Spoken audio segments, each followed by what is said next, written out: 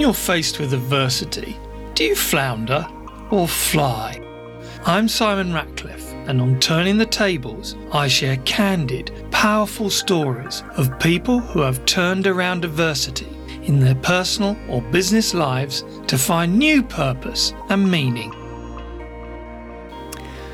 Hey, it's Simon, and welcome to episode 11 of Turning the Tables. Let me start by asking you a question.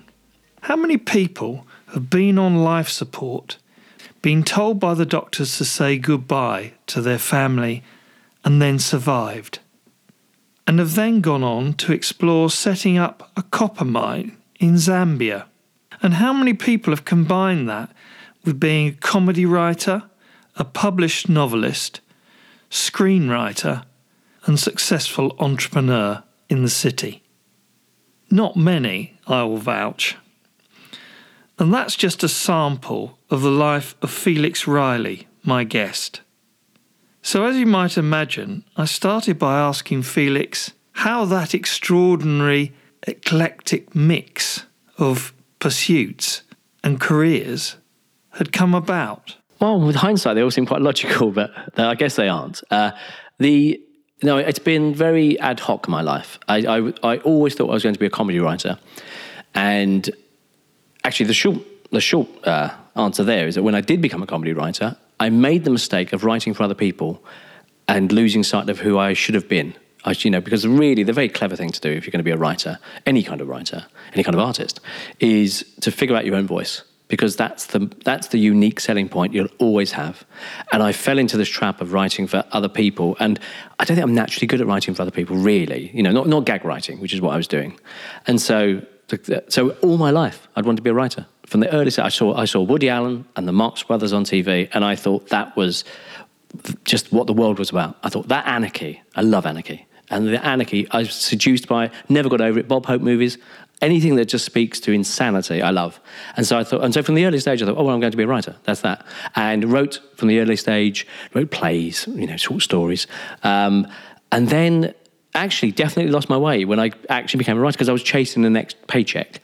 And what I should have done, and I always say to young writers now, when you're a young comedy writer, whatever, I always say, right, get a job. Get a job so you choose what you write. Don't try and live by job to job unless you're doing well.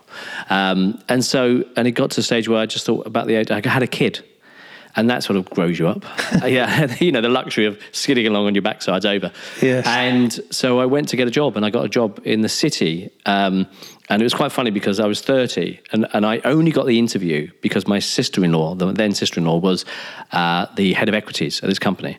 And the fantastic sales manager got me in, and he looked at my CV, and he, without a hint of irony, said, "Are you some sort of comedian?" and I thought, I hope you know what you're saying. But he didn't. But he was very sweet, and he gave me an interview, and then he stopped me pretty quickly and said, "Look, I'll be honest, Felix, I'm doing this as a favour to your sister-in-law. She's a big character here, and I'm doing it as a favour, but you're 30, so you don't stand a chance." He said, "If you'd come when you were 21, 22, I'd have snapped you up, but you're too old." And I said, "Well, I really fancy doing it." He goes, "I know, but you're too old. So it's been nice meeting you." So I called him, and I said, "Can I call you?" He goes, yeah, fine. Yeah, whatever. So I called him every week for 3 months. And after 3 months, one day he just stopped and said, "Felix, you call me every week without fail, same time, and you never get on my nerves." He said, "Come in. Let's see what we can do." And I started cold calling. And then before he knew it, I was sort of on the sales desk, and it prospered quite well, actually. And then when I was there, a couple of my customers liked the colour of my jib and said, "We'd back you to start a company." And then before you knew it, I was kind of backing myself along with one of these guys. And I started my own company, which was sort of financial betting, financial trading. And I sold it after 15 months with a sort of, we did a lot of things right, did a lot of things wrong, and we had a lot of luck. But happy days. And we sold it on the eve, and I mean the eve, of the credit crunch. The company I joined, within a month of joining, the share price was down 95%. I'd like to take some of the credit. I don't think I can. I would love to. And then I stayed there for a year. And then I was on the global executive of that company, and that was a New York Stock Exchange listed company. And I used to go to these global executive meetings, and I was waiting for someone to point at me and say, "What's he doing here?" I felt like such a fraud. Did you feel you're a fraud? Well, yeah, definitely. But then, of course, what you realise is everyone's a bit of a fraud, that we're all kind of winging it, and everyone and no one has a right to be at the table.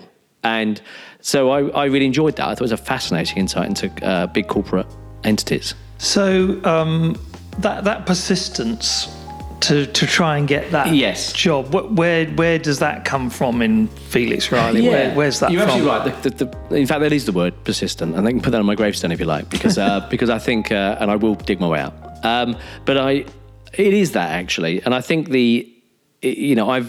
what I've always been surprised by is the fact that people get a no and they walk away. And I do subscribe to that sort of the cheesy view that says no doesn't mean no, it just means not now. Not no just at the moment. And so, it goes back to my childhood. I mean, as the Jesuits say, give me a boy of 7, I'll give you the man. And I was blessed with an alcoholic, abusive mother. So always a good start. If you want to have a really screwed up start and really be broken and need to prove yourself in life, have an abusive mother. She wasn't well. She was a victim of alcoholism, but unfortunately she passed that on to the family. And my poor siblings have gone through the ringer.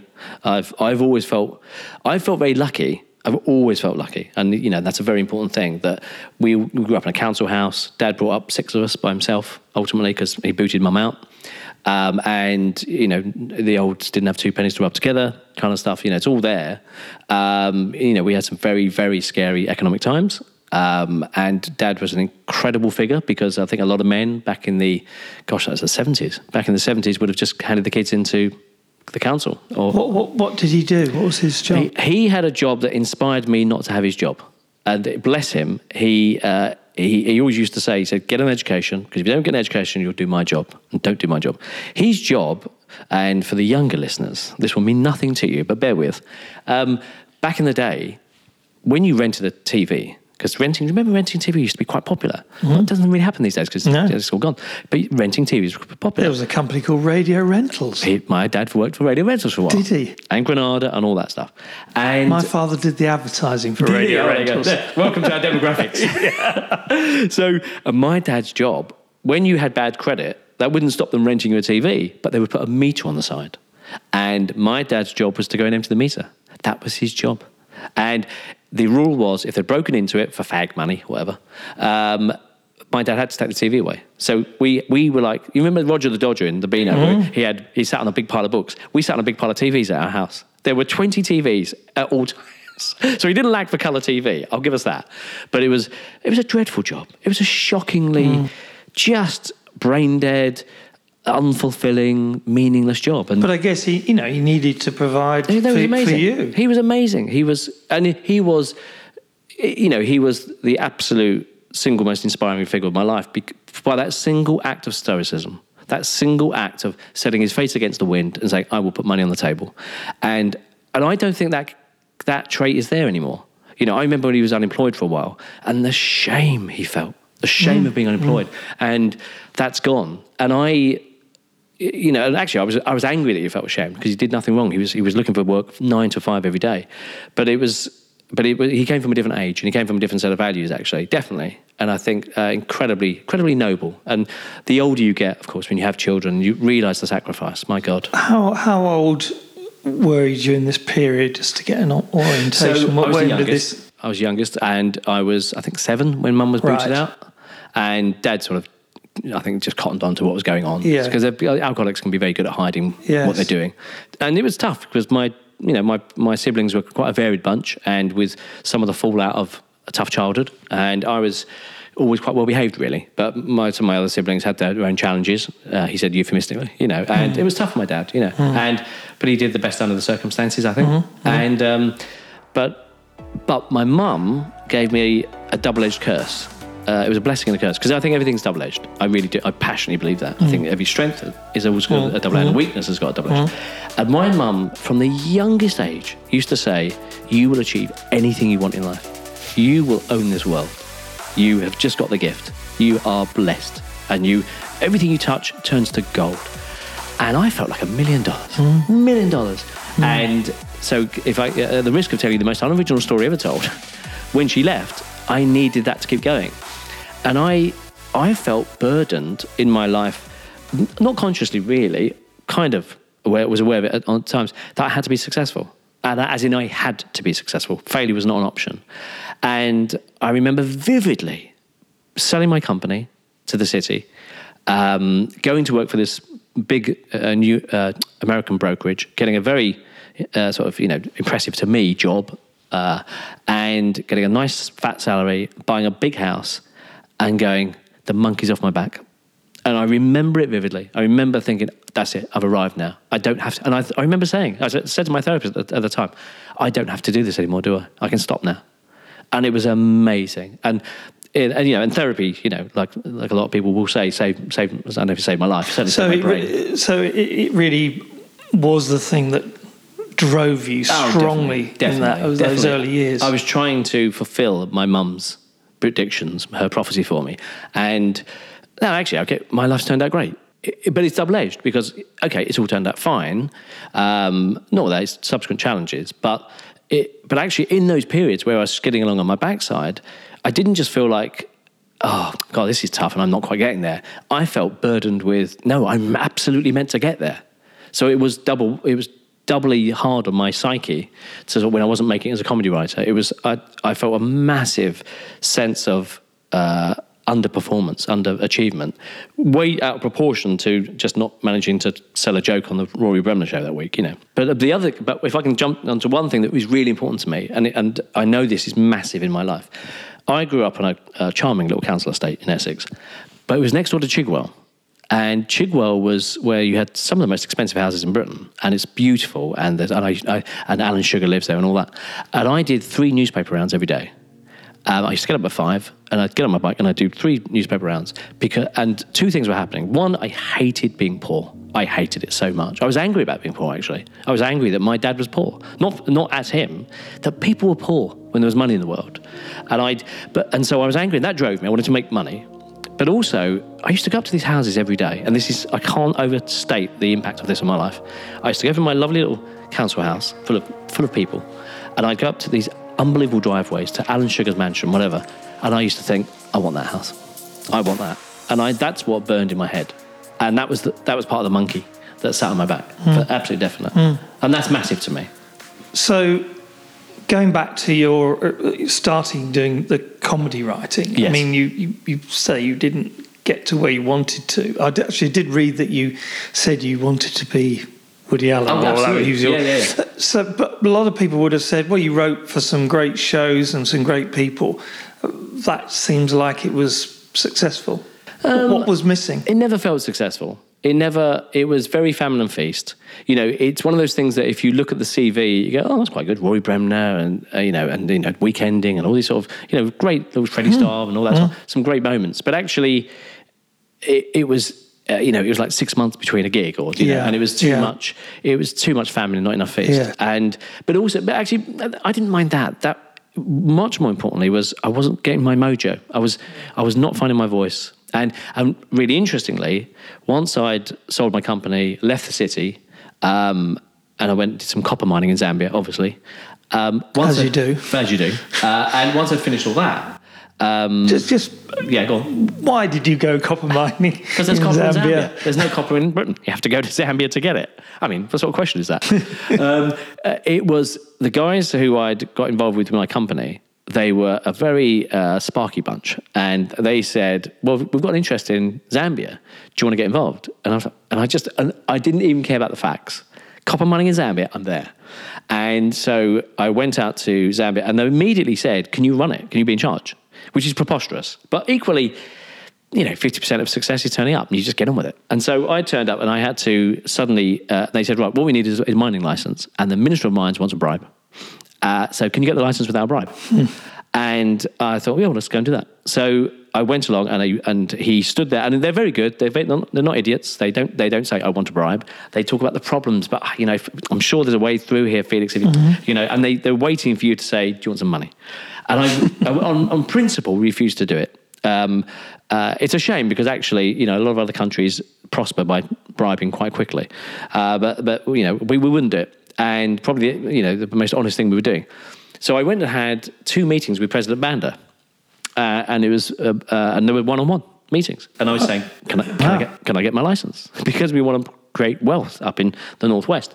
And he was very, very reasonable. And he listened, and we had a great chat and both times. And he was very, and he seemed like he wanted to help. And eventually we got the license, which was amazing. But I said to him, I didn't come out and say, I'm not going to pay a bribe, but I made it very clear indirectly, we're going to play this straight. We're not going to mess about. And he never indicated in any way that he was corrupt, that he would do anything. He's subsequently been done for corruption. But there you go. But I was probably so small fry, he looked at me and thought, it's not even worth engaging with you.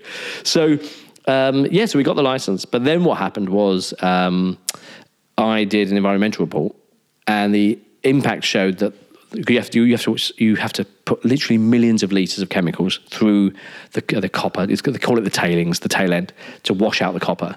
And it's like the biggest school laboratory in the world. And it goes down the river. It has to just go down the river. And what happens is it poisons everything down the river. And you kind of hope there's nothing at the end of the river, because there's always something at the end of the river. And there was a town. And the environmental impact report said, well, you're going to probably kill, but certainly it's sicken an awful lot of people in that town. And I said to the Minister of Mines when we were discussing it, I said, well, so obviously we're not going to do it, are we? And he looked at me and said, oh, it's the price of progress, don't worry, just do it. And I went back to the guys and I said, well, we can't do this. And they all looked at me and said, oh, if you're saying you're out, but we're doing it. So I bailed out. And I just thought, you've got to have your limits. Man, crikey. And they went on to make a lot of money, but it was just a price not worth paying, So that's the end of my adventure. Very interesting one. Yeah, it was great. I've truncated a big story. But actually, an interesting thing came out of that, because I then went back to Surrey, where I lived at the time, and I had an office I was renting. And I just thought, and one thing that had been bugging me is that I've got a lot of very, very smart friends, and not one of them could explain the credit crunch. And I'd been in the city during the credit crunch. And I thought to myself, well, someone needs to write a story about it, because I read a lot of the books, and they were brilliant books, actually, on what had happened. But my friends weren't reading them. And I was really angry about the credit crunch, because it was a scam by the banks. It was an absolute out-and-out scam. And I remember being in the city, and I remember people talking at the desk saying, we've been found out. It's over. This amazing ride we've had for 100 years is over. And they would literally say, we've been found out. Then when the government bailed out the banks, everyone looked at each other like, you're joking. Wow, we got away with it. And we all said, we got away with it. And we weren't proud of it. I mean, because most people are very nice in the city, actually. But I was shocked. I was really scandalised and angry. And so when I came back from Zambia and I had some time in my hands, I had a bit of money in the bank, I thought, I'm going to try and write a novel. I'm going to try and write a novel that says it, And I thought, but I know it's a very boring subject, so I'm going to try and make it as exciting as possible. So I thought of this Secret Service agent, because that's part of the Treasury Department in America. And I got him looking into a bank that ultimately was part of the credit crunch. But the important thing was, for the first time in my life, I wrote something not giving 2 figs what anyone thought. I wrote something for myself, not to spec, not to order, not for a paycheck. I thought, I'm just going to write this, and if it works, it works. Because I could take a risk, I could take a punt. And of course, almost inevitably, it turned out really well. And I sent it off, and every single agent wanted me. And then there was a bidding war. And it made total sense to me, because I'd been chasing the check when I was a comedy writer, and now suddenly I thought, what do I want to say? What do I want to write? And it worked.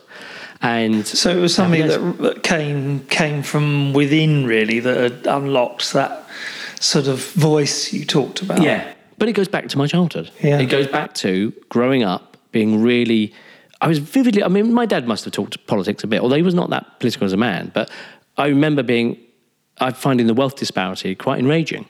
I still don't think it's fair. I think the whole system's rigged in the favour of the wealthy and the favour of the lucky, actually. Because I've been born, I'm lucky with my character. I know I can sort of turn up and get things done, and all that. And I feel sorry for people who sort of are a bit depressed and don't really manage to get through the door in life. And I don't get me wrong, I'm not sort of advocating communism or everyone on the same salary or anything. But but I do think it's hard. I don't think the system's not as fair, not as kind as it should be. Maybe kind's the word, actually. But as you said, almost your circumstances during your childhood were the thing that drove you to want to not be in that place yourself, you know? Yeah. But then once I'd escaped it, having sold my company and everything, I wanted to then sort of say to everyone, look, this is the system. Yeah. We need to understand what the system is, and this is what's holding people back from realising their potential, and it's not fair, and we need to challenge it. And of course, I wrote my book, and the banking system collapsed, and it's all been wonderful ever since. Or it was a drop in the ocean, and the world moved on. So just going back to that transition from the comedy writer into business. Yeah. I mean, for a lot of people, that'd be, well, crikey, that's an unusual sort of switch in that I guess some of what one would perceive to be the qualities of running a big business wouldn't necessarily fit with being a comedy writer. How did that come about for you? I mean, I think what was it in you that made you successful in that role? Well, I think I've been blessed with a personality that gets me into meetings, gets me through the door, and I've been blessed with getting things finished. And if you think about it, there's not much more in life, you know. And so I happened to go into comedy writing, but I could have gone into the city anyway. You know, I could have gone into business anyway. But, I went to university. I sort of had that path was there. Right. The milk round came round, Procter & Gamble, everyone offering jobs and that. But it never appealed to me. I never found it interesting, and it's not. I worry about the amount of hours I've got left on the planet, and I don't want to spend them behind a desk doing something I don't find meaningful.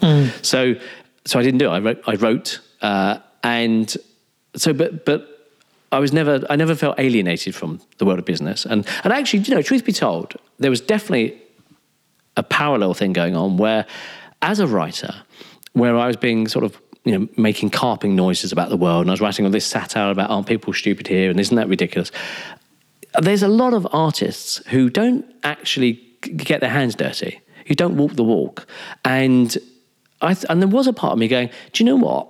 I wonder if I should engage with the world instead of just being some snarky so-and-so on the side. I wonder if I should actually get involved. And I almost went into teaching. I almost went into advertising.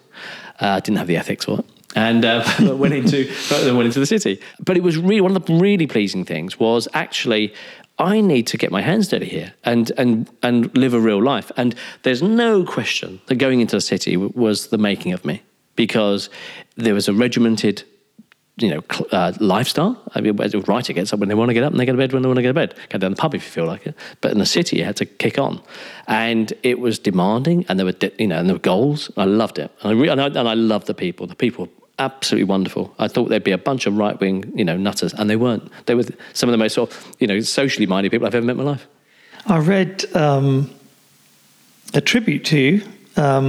I must have written that. You were described as an inspiring individual. His enthusiasm to enable every individual to achieve their potential in a business is irresistible. What's the character behind that? When did you write that? I think it's funny, actually. I've got a friend who runs lots of companies. He's a hedge fund manager and all these sorts of things. And he was talking to me the other day saying, I've always wondered if we were going to end up doing anything together. Because I like business, and I still do bits and bobs, actually. I still consult, actually, because I find it very interesting. And the consulting is good because I don't really have to. I feel like the grandparent. I can go in, give some advice, and then just go. None of the responsibility. Absolutely, it's wonderful. I just love it. And he said, so what's your skills? What can you really do, though, Felix? And he said it with a sort of sense of, what do you actually do? And I said the truth, which is, I can run people. I can run people. I don't find the detail interesting. I don't find most of the challenges interesting, but I find the people's challenges interesting. And I know for a fact my big business asset is the ability to get people to give 110% and to get them excited about what they're doing, get them to believe in a goal, get them to believe in a joint venture and a joint goal, and then to really feel excited at the end when we've all achieved it. And that counts for a lot, because I think, if you go to work and you find it mundane and like, why am I here? That's heartbreaking to me. I think people should get to the office or the hospital, wherever they work, and get ruddy excited and, really energized and believe in what they're doing. Do you think that character in any way relates back to what happened in your childhood and your mother and what your father had to do to I think it keep you going? I think it does, because I found my dad's job horrifying. In the, if you like, in the sort of existential meaninglessness of it. It was beyond absurd. And it definitely scarred me in a, if you like, a positive sense, because I thought people deserve better. People deserve to go to work and get excited. And there's no question that, yes, whilst had that monkey in my back and I was trying to be successful, and that means, you look at the potential in the room for the love of God, get these people to achieve what they can. Also, I passionately believe in people being happy and people having a sense of fulfillment. Which I think a lot of people don't really have in their lives, and yet it's there. I think you look at incredibly noble professions like teaching and nursing.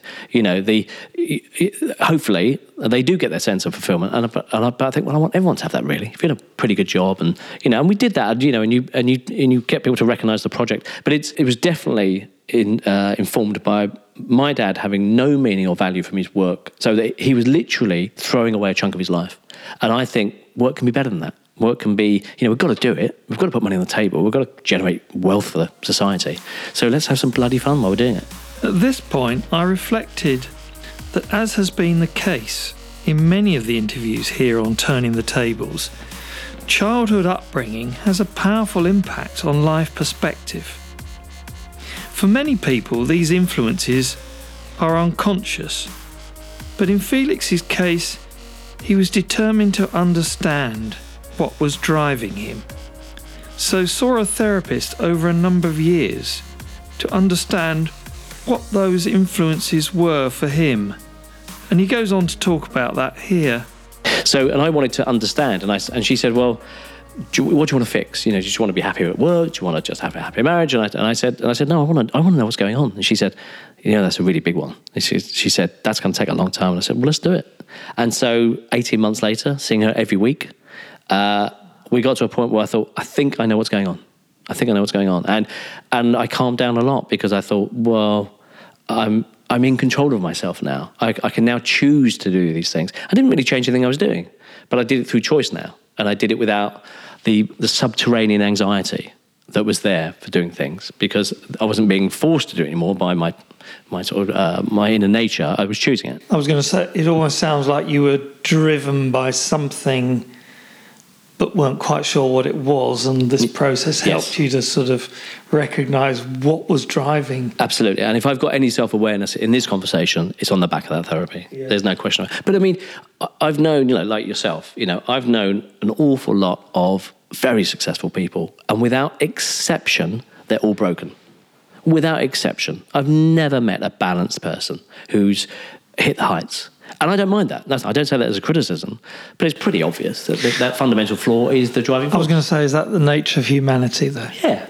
In a way. Yeah. No one's without an issue of some description. But I see in hyper-successful people, I see are really broken. You can see it, it's just on their surface, let alone inside them. And I think that's fine. And if it works, and I wish them well, and I hope they're not, haunted by their demons. Really. What do you think that is? I mean, what do you think is behind that with successful people who've having to drive themselves forward in that way? I think it's.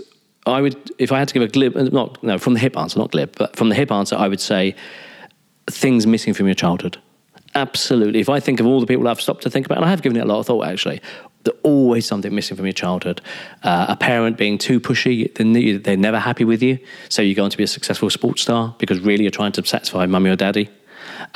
People who weren't loved enough, and so they go spend their life wanting affirmation.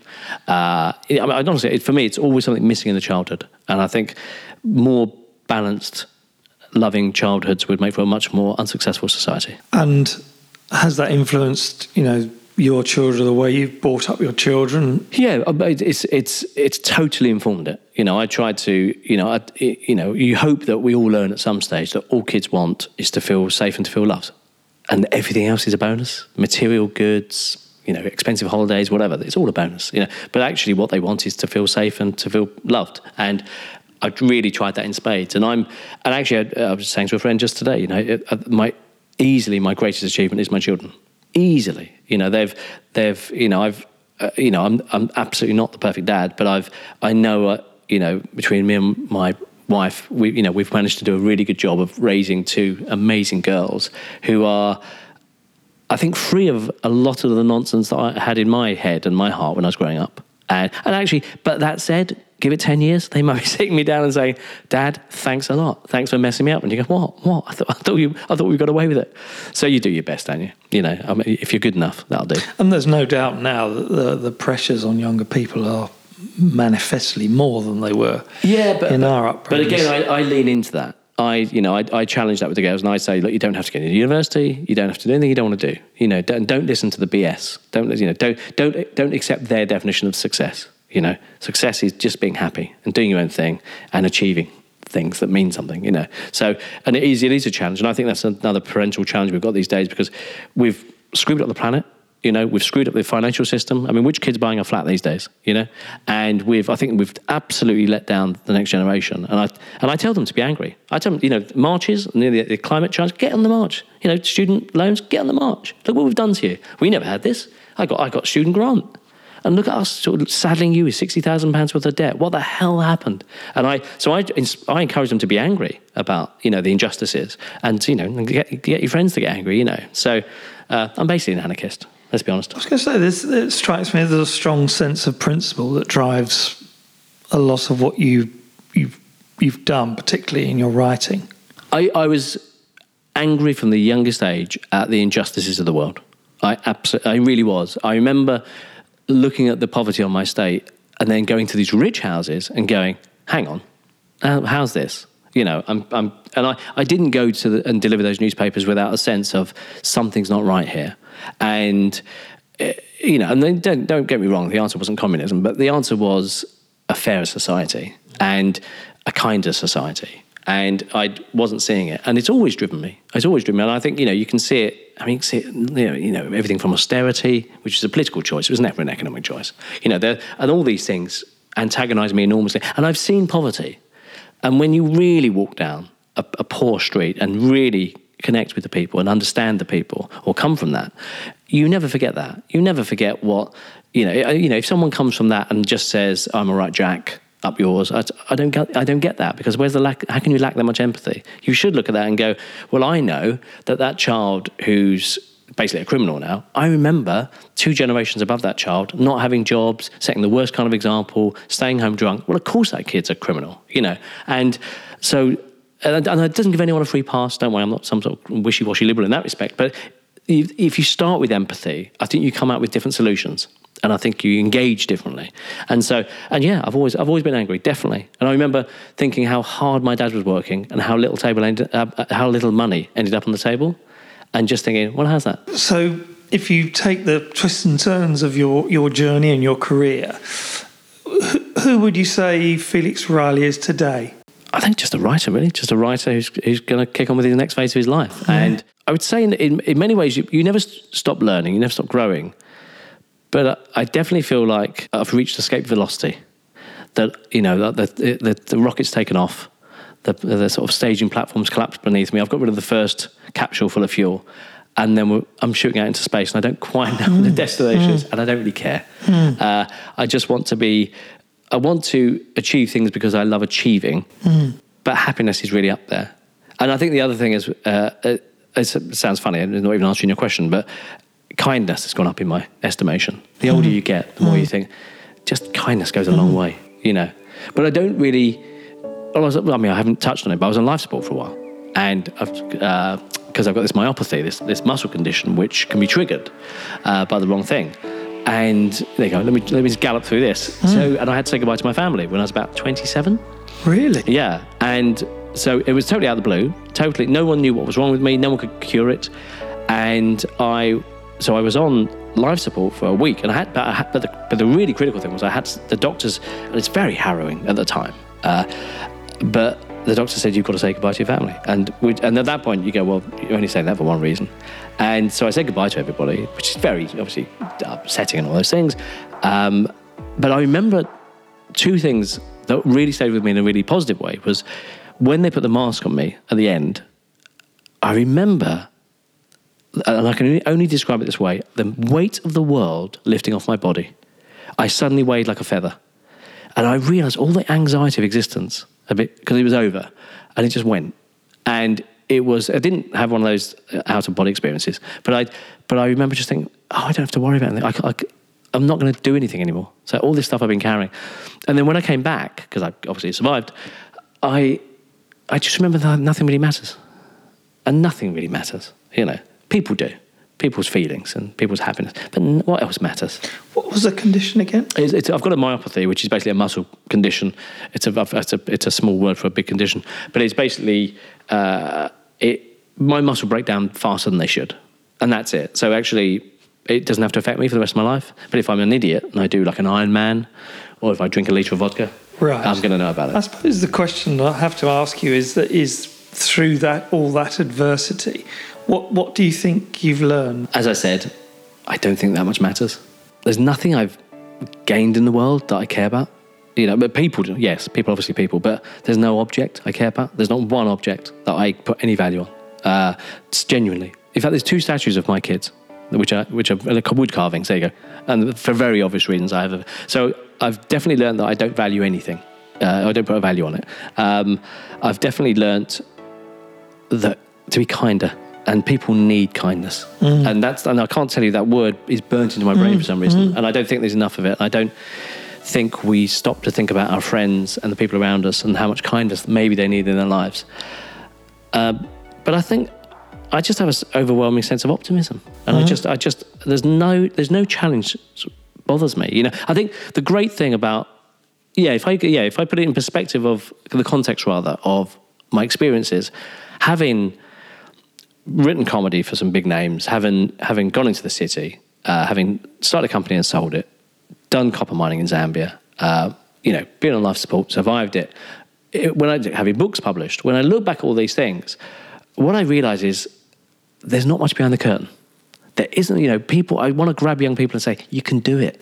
Okay, maybe being a doctor's hard because you do have to learn a lot, But actually, for the most part, 99% of jobs are very doable. And 99% of tasks are very doable. So I find that there isn't much mystery to the world. And I find that gives me a lot of cause for optimism. So I go into any task and think, well, I can do this. What's going to be hard about this? It's just another task. So I think that's the big thing, So I just think life's not as hard as people think. And just you persevere. Perseverance is, for me, it's 90% of it. It is, I mean, it's you're not successful. You're just not successful today, But also make sure you understand what success is.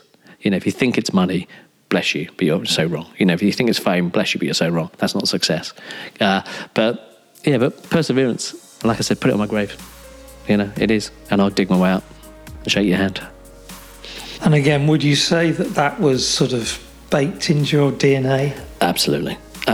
And it's that double-sided thing my mum gave me, where she cursed me with all of her praise, and I had to persevere to do it. So I learnt that habit, but I lucked out. The wrong set of circumstances, the wrong nudge here, I could have had a much less or totally unsuccessful life, and I would just be a mess right now. I would just be maybe in a bar right now drinking away my sorrows. I got away with it. I do, if I wrote an autobiography, it would be called Getting Away with It. I do think, I feel very lucky. I do. I was born with a character that got me a long way. And it got me out of my situation. It wasn't anything else. Getting yourself out of a, poor old council estate, it's not easy. The society is not built to help you out. And so I was lucky. Lucky, perseverance. Yeah, what else? What was that you've talked about kindness quite a lot. What's the driver behind that? Because I've seen a lack of it. I think I've just been stunned as I have got older and wiser, how many situations could be fixed with kindness and people choose not to. I know people in my life who are desperate for some kindness and from certain people, and they're not getting it. And I just think it's inexcusable. I think it's such an easy act, to do. It's that, and there's something wrong with us when we can't just stop and find that moment to help someone, and as a society, when we suddenly become xenophobic and hating refugees or hating the poor, whatever, it's like, what are you doing? What's behind all that? Why are we like that as a society? Because, actually, I think it's because we like stories. And I think we need to tell ourselves stories to make ourselves feel better about ourselves. So, I'd be richer as a society if we just didn't have these pesky refugees coming here, taking a little bit of our money, And I think we need stories. And I really think people are very sadly talking themselves into a version of reality that makes them feel better about themselves, and whether that accepts their lack of performance or their lack of kindness or generosity. And I think they tell themselves that story, and one of the outputs is a lack of kindness. But if you under pressure, David Bowie, Queen, if love dares you to, to care about people, love dares you to, to look after people. And I think it's really interesting. If, you say to people, oh, if you heard such and such has got cancer or such and such is happening, and the amount of people who just don't want to go there because they're scared of the burden. Well, if I get a bit involved in helping, I might get really involved in helping, and I don't want to. And I think we have these, we put up fences. We put up walls around ourselves, and I don't think we need to live in these virtual gated communities. I think it's okay if you're kind. It's okay if you try to be there for other people, because your world doesn't collapse. Theirs gets a bit better. The world gets a bit better. So, yeah, I do. I think that people are that times are hard as well, and I think people just look inwards too much, and it's much easier to look outwards, but they don't realise that. But once you do it, you go, oh, I see. What would you say to others who are facing challenges in their life, adversities? What would you say to them? Well, in the absence of a sort of heartbreaking sort of terminal disease or something, I would say persevere, because it gets better. It does get better. You can't, when you're in the middle of the storm, in the blizzard, you can't see across the forest, across the wood, whatever. But it does get better. It does, and when you persevere and you get through it, and you are stronger for everything you survive. And if you haven't got friends and kindness and love or wealth or whatever it is you can get to it, but you just have to stay in the game.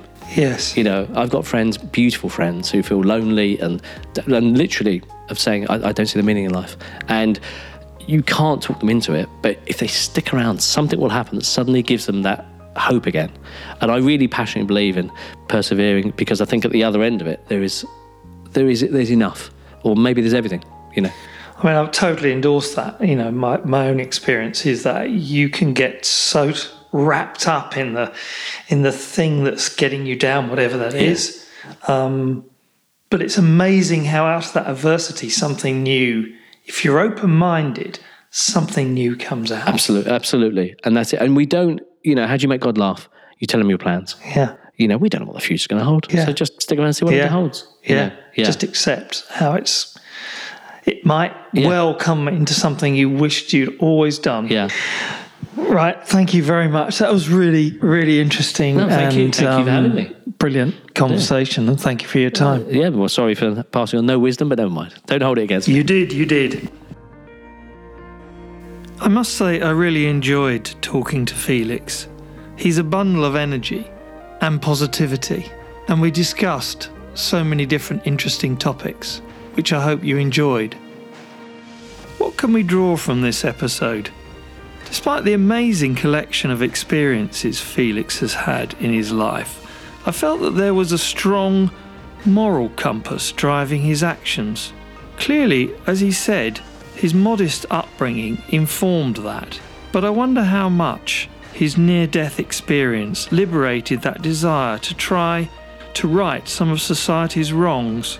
The belief in kindness, the immorality of the banking crisis he observed at close quarters, and the desire. Most of all, this interview reminded me of the saying attributed to the German philosopher Friedrich Nietzsche, "What doesn't kill you makes you stronger," and that adversity is an opportunity to grow through resilience, perseverance, and determination.